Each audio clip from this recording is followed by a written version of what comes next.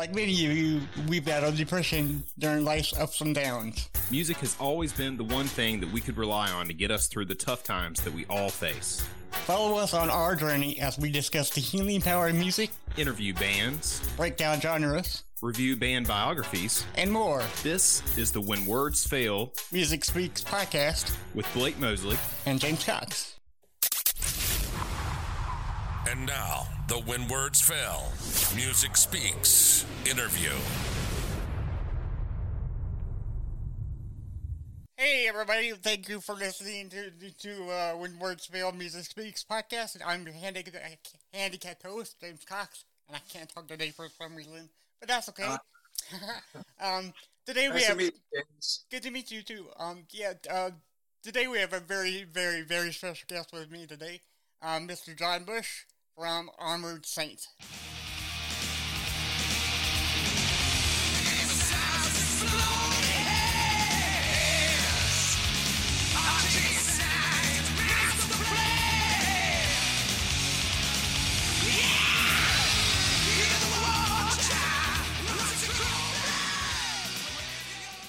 How are you, man? What's happening? Good, how are you? Yeah. I'm good. It's Monday, so we're, like I said, getting the week started. But, I walked my dog and, now we're on to talking about Little Saint and trying to get a doctor appointment for my son who plays hockey but injured his wrist yesterday. Oh, no. Is he okay, though? I mean... Is everything okay? We're trying to get him to an orthopedic doctor, so we'll see what happens. But it happened out in like an hour away from where he played his game, and it was just really annoying. But that's the way it is. Sports with sports comes injuries, and unfortunately sometimes. It does. But you come back faster and better, you know. That's the approach. That's what we're trying to strive for. Yes, sir. I hope it comes out well, and I hope everything works out for him in the long run. So it's all good. So where are you located? I'm in LA. We're Armored Saint, is a native of the city of Los Angeles. All of us were, for the most part, born and raised here. Gonzo and Phil actually grew up in Mexico City, and they were there for a very brief period of their existence on Earth, and then they moved to LA. And me and Jeff grew up in LA, and for the most part, I believe that we're natives here in Los Angeles. And Gonzo, myself, and Joey and Phil, we've gone on basically 50 years of a friendship, so we've known each other for a very long time, and. Yeah. We're still making music together. It's pretty awesome. Half a century. Oh my God, yeah. Because I was born in the '80s, so I think the '80s has like the best music ever made. Do you agree? Well, yeah. There's some great aspects of the '80s musically. That's when Armored Saint began. Right. A lot of metal bands, of course, began in the '80s, and other music as well. Some cool pop music. There was some pretty sappy stuff that came out of the '80s too. Right. Some pretty bad hairdos and image for some people, including myself. But you look back fondly. Hey man, the '80s were built around like hairstyles and all this, like get up and everything, and there's bands like that didn't want to do that like old Metallica, just wanted to rule the world, so they didn't care about all the hair, makeup, and everything. They just kicked ass, Yeah. So. Yeah, they did, and they stripped it down to just jeans and t-shirts, and so it was. You had these kind of two groups. You had the image-based bands with the hair and the kind of the glammy look, and then you had the thrash metal bands that were just basic t-shirts and long hair and stripped down look, but powerful music, and then you had Saint trying to figure out our way in there somewhere along the lines, but we had some hair, but we had some image, and eventually we wanted to shed the image a little bit because it became a pain in the ass. But I look back on the '80s fondly. People had mullets. Now I got no hair. That's probably the best hairstyle to have, Well, it's easy. It's pretty simple. Yeah, you don't have to worry about all the products you put in here, damage in here. True. So That's true. So when I was looking you up, I looked on the all-knowing Wikipedia, and you know how true that is. So I want you to either fact or fiction for me, sir. So I was looking at your Wikipedia page, and it said that you were part of a band called Stone Soldier. Is that true? Well, that's funny that that's on there. I was not in the band Stone Soldier, but I did a couple songs with them. They were friends of mine.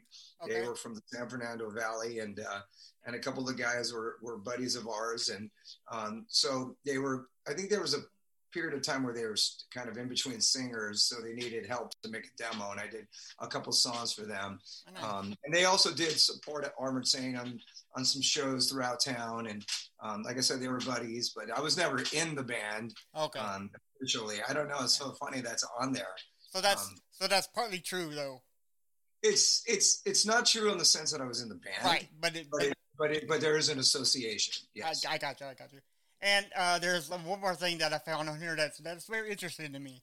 It says 2005 to 2019 side projects. That says that you have done commercial voiceovers for the fast food chain Burger King. There was a period of time where I was the tag voice for Burger King. Oh, nice. Around started I feel like around like 06 and went to about 10, yeah. And I did a lot of spots, tons of radio commercials, a bunch of TV commercials as well, where I was just the tag voice, like get it at Burger King, Oh yeah, okay. 2 for $1, whatever it was, the various different things I did, and it was a great job. It was awesome, and it was sad when it ended because it was very lucrative. Right? Yeah. Did I guess you got some free burgers from that? Or did you just? I don't know if I ever ate any more Burger King because of it, to be honest. But I did do a lot of spots with the King, and there was some cool campaigns. There were some pretty funny ones that I did. I thought they were very creative. And then for a while, I basically was let go, and then a whole company took over, and then they eliminated the King, which was a pretty bad idea. And for a long period of time, they didn't have the King in their spots, and now they brought him back. That was pretty smart because he was kind of like an icon associated with the company. Oh yeah. I still bring me back, but they didn't. I still love Burger King burgers, man. I think they're bigger than McDonald's burgers. So, to each his own, right? They make them over the fire, and they're not fried. So that was the big deal. Yeah. So at what age did you do you remember him hearing music for the first time? Like is there some kind of old memory of Yeah, I think I was about 4 or 5 years old. Probably exposed to the Beatles, or some of my parents' records were like Dean Martin and Engelbert Humperdinck and Herb Alpert and the Tijuana Brass, which all those artists are still great to this day. Yeah. And it was probably that young when I had 2 older brothers, so they exposed me to some music. And then eventually I discovered Black Sabbath and Led Zeppelin. I was probably listening to that when I was 8 or 9 years old. And luckily enough, I had a lot of influence with music when I was a kid. And I've always had this kind of broad view of music and love all kinds of different music, from jazz to classical to metal to soul to, you name it, pop. Yeah. I love all kinds of music. And I think that's kind of helped me as a writer and just keeps me kind of having, like I said, a broad perspective of what I can do musically, how I want to sing, the things I want to try to accomplish. And I don't want to be somebody who just listens to one kind of music. I think that's actually pretty detrimental. So. Right. So it sounds to me like you grew up with music all your life, ever since from birth, right? Yeah, like I said, real young. I remember listening to, but my parents had this really big record player. It's amazing how it was huge. They had the couple speakers built in. It was this wooden thing. I'd say it was probably about 4 feet wide, long, which maybe 3 feet wide and 2 feet tall. It was a big record player inside of it. It was the record player and had the speakers, and it was cool. It was like a piece of the furniture in the front room, and I would listen to records on that, and it sounded great. Well, it sounded great at the time. Probably sounded like crap, actually, but it sounded great at the time. And that's how I kind of discovered playing albums. And to this day, I still love playing LPs. Right. When you mentioned Black Sabbath, it's just a question just popped in my head. There's an ongoing, I guess, war between who was the first creators of heavy metal, Black Sabbath or Deep Purple. Which one do you think?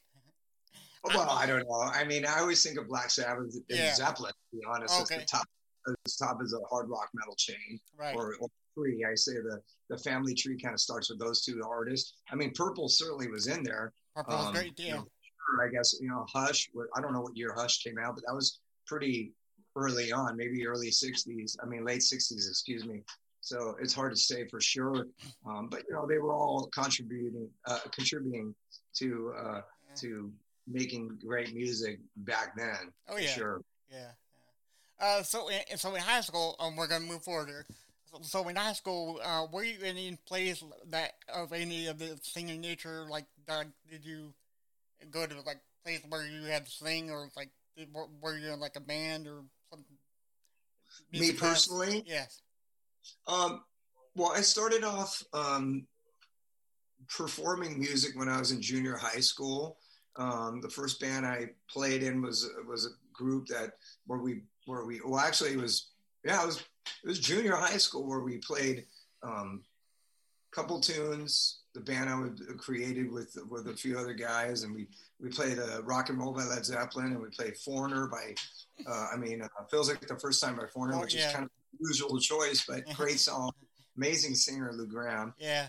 And then when I got to high school, a new band kind of developed, which was kind of the early stages of Armored Saint, actually. It was me, Gonzo, Phil, and Joey, and we had a band called Royal Decree, and we played cover tunes, and we started to try to write our own tunes, and that was in high school, and played some backyard parties. And then that eventually led to what became Armored Saint, which was me and Joey, Gonzo, Phil, and then Dave Pritchard eventually was a big part of the band, and he was a guitar player, and then that's when we started kind of writing our own songs, and so there was different kind of levels to it. But I'd say in junior high is when I really decided that this is something I wanted to do.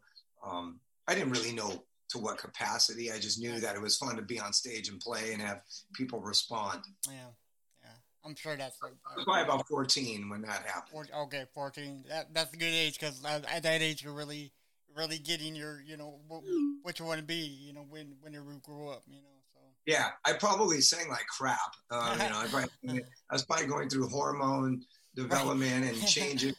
So it's probably a lot of cracking. Yep. I wish I had a recording of that. I don't. I have a lot of photos from that particular show, but I don't have an actual audio recording, which would have been on a cassette. And I don't. I maybe somebody does, but I don't. Right. Yeah. I like to hear it though. There we go. Yeah. Okay, so we're going into the 2000s now. So when new metal hit the scene, bands like Korn and all those Limp Bizkit and bands like that, right? When that genre came out, what did you initially think of it? Did you think, we got to get into this mentality, or did you want to, or like, it doesn't faze us, we'll keep going with Armored Saint stuff? Well, remember in the 90s, I actually joined Anthrax, and then during that time was the whole grunge movement that was taking place. I think that what happens is that you listen to these groups, you are aware of them. You try to find some inspiration from them because, like you said, Korn, Deftones, Rage Against the Machine were amazing bands, and still are amazing bands. Same with the bands that happened in the 90s, and bands like Soundgarden and Alice in Chains, and of course Nirvana, Faith No More. These are, again, incredible bands that you want to listen to and you want to get inspiration from. You don't necessarily want to say, what are they doing? Let me change my whole identity and my whole origin of what we are and just kind of go into that mode. But you can get inspiration from these bands and just find something that motivates you. So I think that's something that is just a positive. I don't think it would be healthy for, like I said, a group, especially a group that started in the 80s, to all of a sudden change their whole identity to try to fit in with bands that came 20 years after them or 10 years later. I think that would just be a major identity crisis right there. But But like I said, you can certainly be inspired by it and motivated by it, and somehow, some way, it could trickle into influencing you a little bit, and it keeps you updated, it keeps you modern, it keeps you current, and it keeps you motivated. I think it's unhealthy for somebody to say, "Oh, I only like bands from the '80s. I only like bands from when we started." That's just I would never think that way. No. I like bands from the '50s and the '60s, and that was way before me. So, and I try to buy records and artists that I think who just came out last year, who I like. If it's something I dig, I don't really care what era it's from, what type of music, what genre. If I dig it, I dig it. I want to get fired up from it. Right. Like I said, somehow, some way, it might kind of seep into your mindset a little bit when you're creating, but only as an influential way and not as a way to say, I'm changing my style to do this. That would be, I think, a big mistake. Yeah. It's funny you mentioned, because I had the same idea with, dig what you dig, because back in my high school days, I listened to and talked about nothing but Metallica forever in a day. My mom got so mad. But stop playing Creeping Death. Yeah, yeah. Or even my favorite song ever is Four Horsemen. Yeah, Four Horsemen's awesome. That's a great song. But yeah, ever since I grew up from my teenage years, I listened to everything, and I don't dislike anything. And you're right, dig what you dig. Who cares if people are gonna, laugh at you or for liking one band or who cares, Yeah, well, I think when you're growing up and you're in like high school and stuff, you want to fit into peer groups. I think that's a normal thing for kids to want to do. And you connect with a certain group, and that certain group kind of likes a certain kind of music. Maybe it's punk rock, maybe it's hip hop now, maybe it's metal. So you kind of want to connect. And I understand that. It's a very normal thing. Right. But again, when it comes to being a musician, I think you only gain from listening to lots of music. Because why not? There's a lot of great music out there. To me, it would be limited to say, I only like this sport and that's all I'll ever watch. Or I only like eating hamburgers and that's it. I don't like any other kind of food. What? There's amazing food from Indian to Mexican to Italian to, Ethiopian. Why would you only want to eat this? So to me, again, the whole world is there to consume, to enjoy. Pardon me. That's right. Yeah, that's right. But anything that you can actually benefit from that would just, again, inspire you, influence you, motivate you, whatever it is, whether it's art or whether it's traveling, you name it.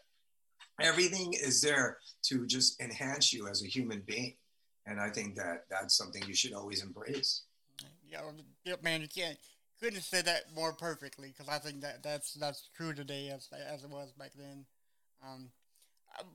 There's one question I have for you, and it doesn't shock me, but it's like more like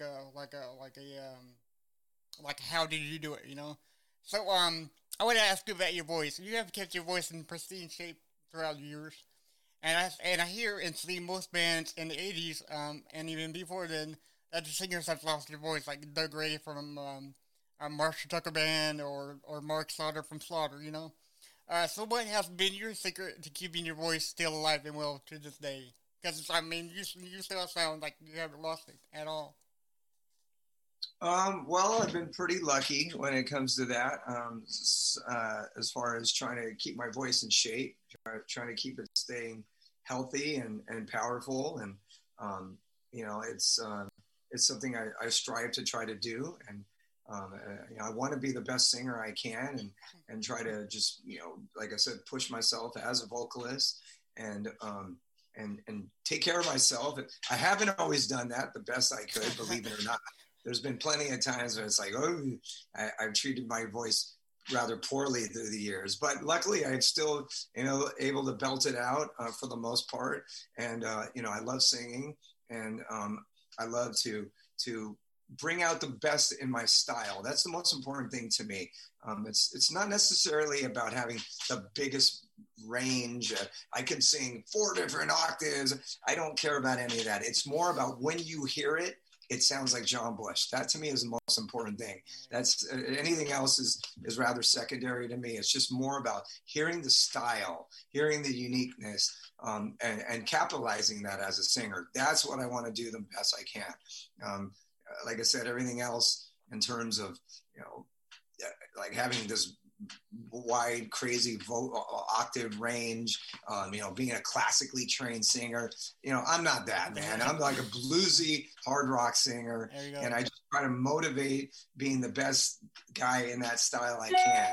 And luckily, knock on wood, my voice has held up. I've had some moments. I've had some certainly some dire times where I blew my voice out, or maybe you get sick on the road and you kind of lose it a little bit. And trust me, nothing hurts more than going through that. It's like having an injury, and as an athlete, and you literally can't run, or you have a pulled muscle or something, and you just can't run, and it's a drag. It's real frustrating to have to go through that. It's probably one of the worst things I've ever encountered as a musician, but you just kind of hang in there, push through, and get to the next step. And that's what I try to do. And, luckily here I am. I started singing really, I'd say really professionally and really taking it seriously, probably around the age of 19. And here I am 58. So that's almost 40 years. And still belting it out. I think maybe sounding better than ever. So I'm pretty fortunate. Well, I think you still have one of the greatest voices in metal history, man. Oh, well, that's very nice of you, brother. Appreciate that. Thank you. You're welcome. So on in the year 2011, you did a show in San Francisco with the Soul Rebel Brass Band and Metallica. And you were asked on stage to sing the Four Horsemen with Metallica. Right. Yeah. I never knew this. I'm a big, huge Metallica fan, and I never knew this until I heard this. But James said that he was when they were performing, he thought about you as their singer.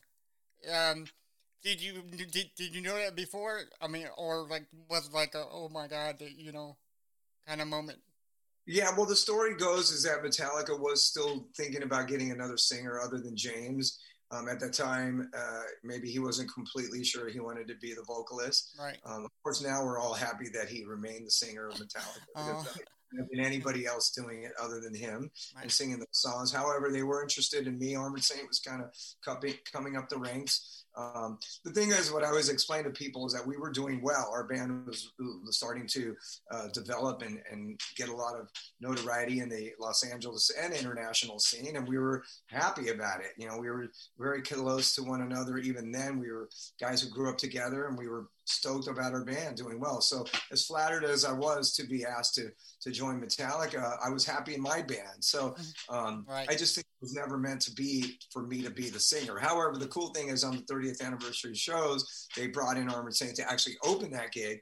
And then of course they brought me in to sing on the Four Horsemen to say, wow, this is what if, and it was cool. It was an amazing moment. It was a super fun night. It was a special time in my life, and get up there and play with those guys and do that song. And, it's been documented because it's out on DVD and YouTube, and people can watch it, and it sounded great. It was fun. And I had a blast. Awesome. And it was awesome for me because it's like, because I've always wondered, what Metallica would sound with another guy, and you knocked that out of the park, I think. I appreciate that. Yeah, but like I said, it was not my fate, if you will. It's just not my destiny to be the singer of Metallica, and that's a lot of pressure because Metallica is arguably the biggest metal band in the world. So I can't imagine, like I said, anyone's voice being there other than James. And what a great singer he became, and he certainly developed and evolved, and super commanding and just awesome. He's really made incredible strides as a vocalist. Well, since you mentioned like a what if scenario, so we're gonna play what if, right? Okay, so what if, right? Cliff Burton never died, and Dave never left the band as a lead guitarist, Dave Mustaine, and they had you as the lead singer. Do you think we would have got the the same songs and the same albums, or would it take a totally different route? Do you think? Wow, it's like a what if scenario. Yeah, that's an interesting perspective. I've never heard anyone put it like that. Nice. Yeah, I know you came up with a very interesting question there. Yeah, I mean, Dave Mustaine certainly wrote a lot of early Metallica songs, even ones that were on Ride the Lightning. So he was a big part of the songwriting, certainly. I think Dave Mustaine was meant to be a front man, though. And so as much as for a while he was angry about what happened with Metallica, I'm assuming he got over that. Right. I hope he did. Right. The reality is that with Metallica, he wasn't ever going to be the front man. He would have been the lead guitar player, as Kirk was, and it was always still going to be James. So, and I think Dave was destined to be a front man. So really, he benefited from his departure in Metallica. He certainly milked that rivalry for a long time that I think helped Megadeth. And in the end, I think that, like I said, he was meant to be the singer of the band, and that's the way that was his fate, if you will. Cliff, that was just a tragedy, and there's no other way to put that. It was just a tragedy, and he was certainly a huge aspect of Metallica. We toured with Metallica on the Ride the Lightning tour, and we met with Cliff a lot, and he was a great guy and a very unique bass player, and added a lot to the band. And his persona was certainly missed, but Jason came in and he did an incredible job and was part of those huge records, and was a great bass player and a big aspect of their live performance. And now Robert's in there, contributing hugely. Kicking ass. So, what are you going to do? You have to pick up and go on, and that's what they did after Cliff. I think Cliff was a once in a lifetime bassist and human being, because I don't think anybody can touch him now. Yeah, he was kind of like this hippie. That's what his whole trip was. Bottom pants and throwing his hair around and playing Rickenbacker. It seemed like, and he had his kind of his he was like a throwback even then. He was like a guy from the 70s. Again, big personality, and certainly was missed when he passed on. But they picked up. They got Jason, and Jason did an incredible job with him as well. Yeah, he killed it for him too. Yeah. Even now, Robert's killing it with him too. It's hard to fill those shoes. It's hard to fill those big personality shoes, just like it was hard for Brian Johnson to fill Bon Scott's shoes, and it was hard for me to fill Joey Belladonna's shoes. So he is these big rock and roll icons, and although Joey isn't dead, I know Cliff and Bon Scott are, but same thing for Sammy Hagar when he had to replace David Lee Roth. It's hard to come in and take over for these people who have contributed so much to those groups. But life goes on a lot of the time, and you can't replace Eddie Van Halen. I'm sure it won't happen. I haven't seen Pantera attempt to try to replace not only Dime but Vinny, and I don't think they'll do that, and I hope they don't. Some people just got to let it go, and just same with Zeppelin, and when Bonham died, they call it a day, and I think that's the important thing to do. Now the Stones have to replace Charlie Watts, and I guess they're doing that. I have mixed emotions about that, but hey, we'll see what happens. I don't think you can ever, like make a new Pantera ever again, because I mean two of the most prolific human beings in the world, Dimebag and Vinny, are not here, so I don't think you can actually do that. Really, I don't know. That's kind of So, so when somebody came up to you and said, "Hey, John, I'm thinking about starting in the music business, starting the band. What would you tell someone who wanted to start in the music business?" I would certainly encourage anybody who wanted to start in a band and get in a group, and who love music. I think that's everybody should follow that dream if they have it, and that's great. I love music. I always will, and it's a big part of my life. And I think that anybody who finds that same kind of passion, they should follow it for sure. It's not an easy road. I'll tell you that much right now. Have fun, taking that journey. But nevertheless, it's still one that a lot of people make, and I think that is something that brings, let's face it, music brings a lot of joy to people, and I think that's all you can ask for as a musician. I always tell people you can't really determine the success that you're going to have. Armich saying, here we are years later, and we've had ups and downs in our career, but at the end of the day, I feel like we've made some really amazing music, and I'm really proud of. And I think that's the thing that you just follow your heart with what you love and what you listen to, and that's the most important thing. Yeah, because you're right, because it is like a very hard road to go down. Because I was talking to Shem Moore of who sings for Sick Puppies, and he said he doesn't recommend anybody going to the music business. I'm like, what? Yeah, so I guess he had a very, very bad experience. Well, there's plenty of people that probably feel that way. I would hope that you don't want to be too bitter about it, because then you'll just look back negatively on it. And even a band like Skinny Puppy, had a lot of fame. So, I don't want to be negative about it. I mean, believe me, there's things that have pissed me off and frustrated me to no end. But in the end, I still want to look back on my career fondly, because otherwise, I don't want to look back on anything negatively, let alone the music business. Nothing. Right. I think that's just, why would I want to do that? I want to be happy. I want to, when the day comes and the casket is closed, right, the dirt is poured over, I want to say it was a good run. I don't want to, it sucked. So, well, and if you have to, and if for some reason something in your life is sucking, you got to fix it. You got to do something. You only got one. I mean, look, maybe you believe in reincarnation. I don't know. And the afterlife, hey, hopefully, but at the end of the day, you don't know. So you want to make this life count. So you do everything in your power to fix that. And if something's not going the right way, fix it, change it, do something. But you want to have a good life. That's the bottom line. Exactly. You said it perfectly, man. Thank you, brother. So your band works with a site called Iron Grip Records .bandcamp.com that sells a T-shirt and a cassette of Symbol of Salvation, and these are coming back more than ever. It's the basic cassette tapes, right? I love these, right? So, what do you think about the resurgence and rebirth of cassettes and vinyl records? Because I love vinyl records, man. Yeah, I got a lot of them. I mean, LPs I always love. I love the the gatefolds and just the big product, and I love, to me, putting on an album and putting it on sounds amazing. It's just a warm feeling, and I love the artwork, nice and big. Cassettes, wow, I used to have lots of cassettes. I'm surprised that maybe they're having a slight resurgence. Yeah. As a matter of fact, my daughter, who's 16 years old, one of her good friends went to a show the other day, and she showed me the cassette she got, and I was cracking up. I was like, wow, right, cool. Man, yeah. I don't think they sound that great, quite frankly. They would always get chewed up in the player, and the tape would get jacked up. And but hey, you know what? Product is cool. Like, I think there's something to be said, of course, for MP3s or downloads, but I don't ever feel connected. If I have an LP, a CD or an album, here, check this out. Hold on a minute. Hold on a second. Okay.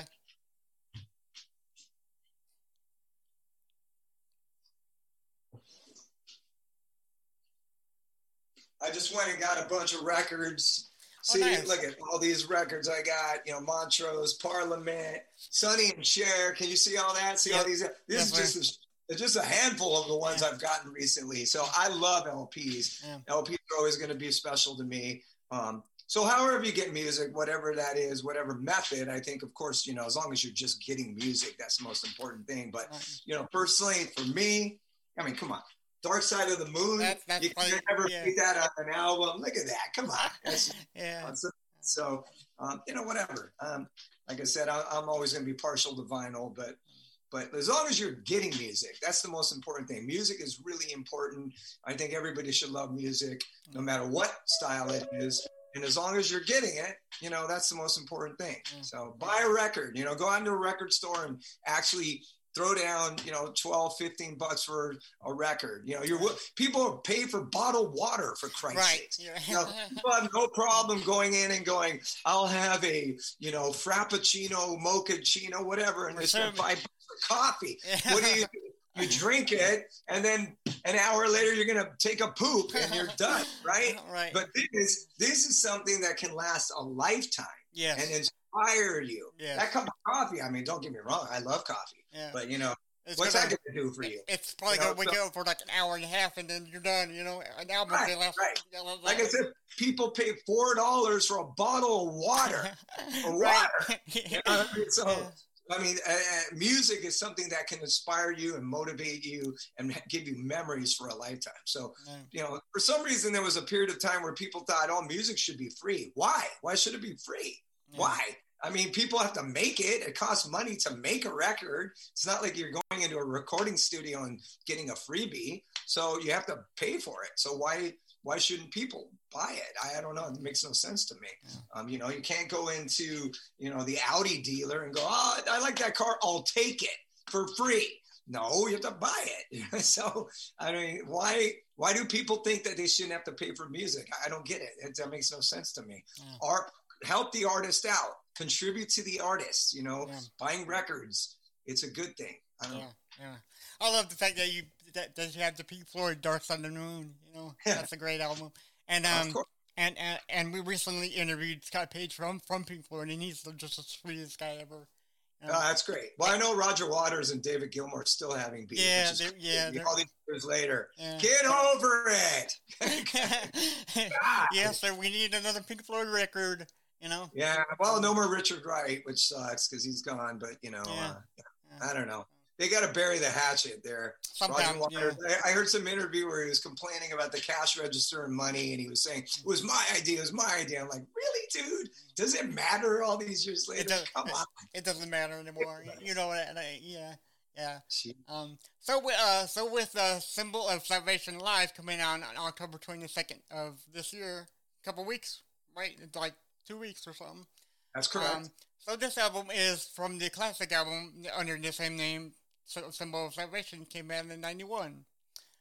So this being the first band live album to be released, what was it about Symbol of Salvation that made you want to do a live album of it?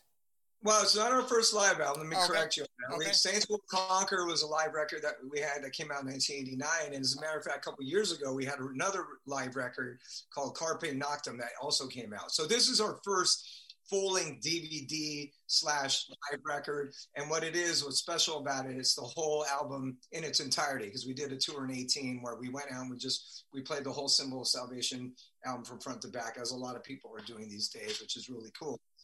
We did that as a tour, and then we filmed it, and then we recorded it. So that's this show from New York City, a couple other bits and pieces from other gigs.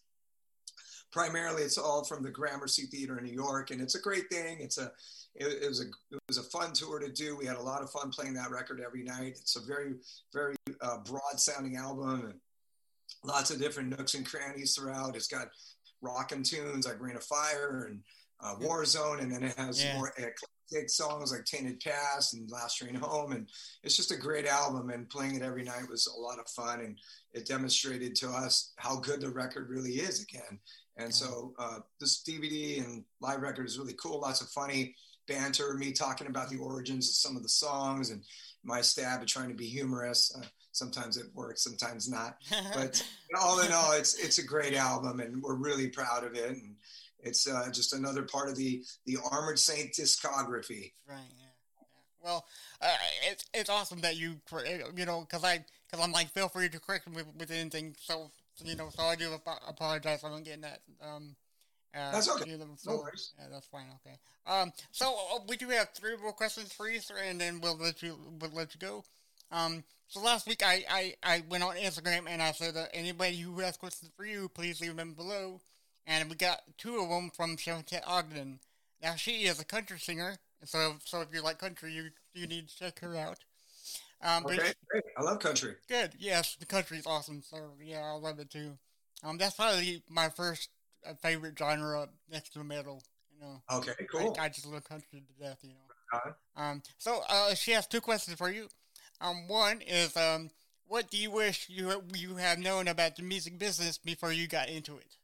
Which is a very, very good question, I think. Can you repeat that one more time? I want to make sure I hear what you're saying here. Sure. What do you wish you would have known about the music business before you got into it? Well, like I told you earlier, I was talking about the things about the music business. I don't want to be somebody who's bitter about the music business. because there is some things that are pretty tough about it. You learn a lot. You find out it's not always an easy road. Like I said to you, you discover lots of things about your own self and about the success that you'll have in the business. What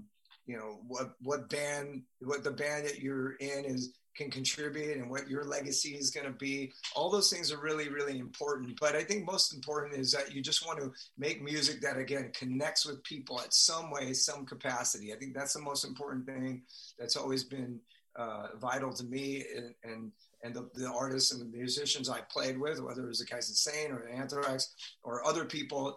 It's just that you're making something that is affecting people on a positive level. And I think that's all I've ever wanted to do. There's aspects of the business that can be real frustrating.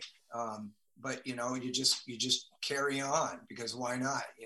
It's music. And I think that it's an important part of people's lives. So that's the way I see it. Right. Yeah. Well, this podcast revolves around music and how it helps, like, depression and anxiety. I have depression. My co-host has depression, and we look towards music to help us through anything. Because music, like you said before, music's always there.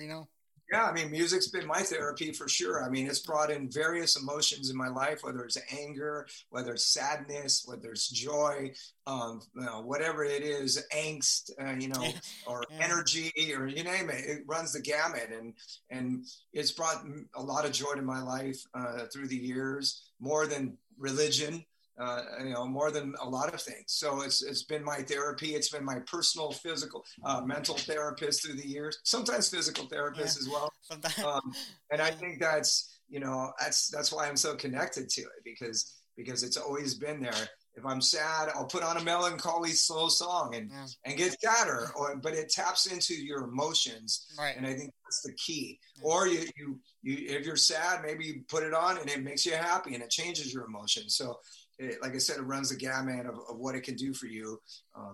It's been the best therapist I could ever ask for. I totally agree with you, man. I'm right there with you. Okay, so the last question she has for you is, what has been important to you?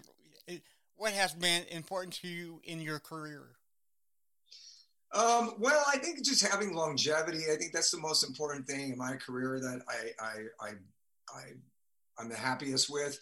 To be able to be doing this for as long as I have. I think that we always had that ambition when we started on Armored Saint. We were all like 17, 18 years old, and we're like, we're going to be as big as the Who and the Stones, and and then you realize, well, maybe we're not, but we're gonna hopefully be around as long as them. And then you say, the Stones are still playing, and so are the Who. It's like, oh my God! Yeah. And that was then.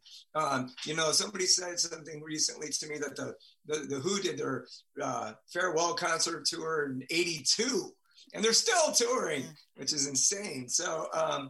I think that you can never really guarantee the success that you're going to have, because it's just a crapshoot. It's a roll of the dice. There's so many different factors involved in making a record successful on a financial level. So you just can't guarantee that. It's just impossible. But what you can do is guarantee the quality of what you do, and you can try to strive for having a long career. So even though I haven't had the most successful career financially, I've had a long career with making a lot of music through the years, and for that, I'm probably the most proud of. Nice. So our very last question for you today is, okay, so like I said before, this podcast is called When Words Fail, Music Speaks, right? And nice. I don't think that's true to that's true to everybody, So, is there one song that you can think of right now off the top of your head that you can listen to, but you can't tell your wife or your children or me how it makes you feel inside? It's something so deep in you. Oh wow! Well, I think there's probably certain songs through the years that have tapped into a emotion of mine. Maybe it connects with a particular time in my life. For instance, I'll just off the top of my head say a song like Another Day, which is on the Symbol of Salvation record. That was written by Dave Pritchard and myself. Dave lost his life to leukemia back in 90. He was, the key guitar player in Armored Saint through the years of the 80s. And we sorely miss him still to this day. Every day we'll miss Dave. We'll think about him. But he brought a lot of joy to our lives. He was an incredible writer. I'm so proud to be able to share his songwriting duties with him through the years. And when I think of a song like that, I'm super proud of it and know that we wrote that song trying to just strive for another day, because Dave was sick. He had leukemia. We didn't know if he was going to go on. We didn't know if the band was going to go on. There was a lot of uncertainties in our life at that time, but we wrote this song, and it's a real epic type tune. And to this day, if I hear it, it probably taps into a certain part of my soul that I think is something I'm extremely proud of. Well, for all of our listeners, you can find Armored Saint at armoredsaint.com, on Facebook, Instagram, you name the place, it's there. I noticed you don't have you personally don't have an Instagram page, do you? I don't actually. I have no social media personally. That's a decision I made to kind of step away from it. Right. I'll happily do any interviews like I'm doing with you. I feel like through the years, I've been pretty nice to the fan base that I have.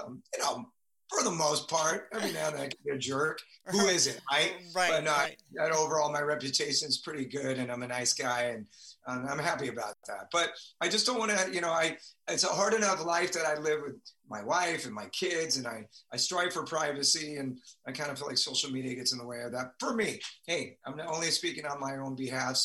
But if you meet me out on the streets, I'd love to have a conversation with you. Nice. Well, you are the most nice guy I've ever met so far. So, wow. I love you like a brother, and we thank you very much for coming on the show. We would love to have you again. It's been a great interview. You've asked some really cool and different questions, and I applaud you for that. And thanks for the support, through the years, and for the current support. And, have a great week, and we'll see you on the road. Yes, sir. You too. Thank you very much. All right, bud. See you later. Bye-bye.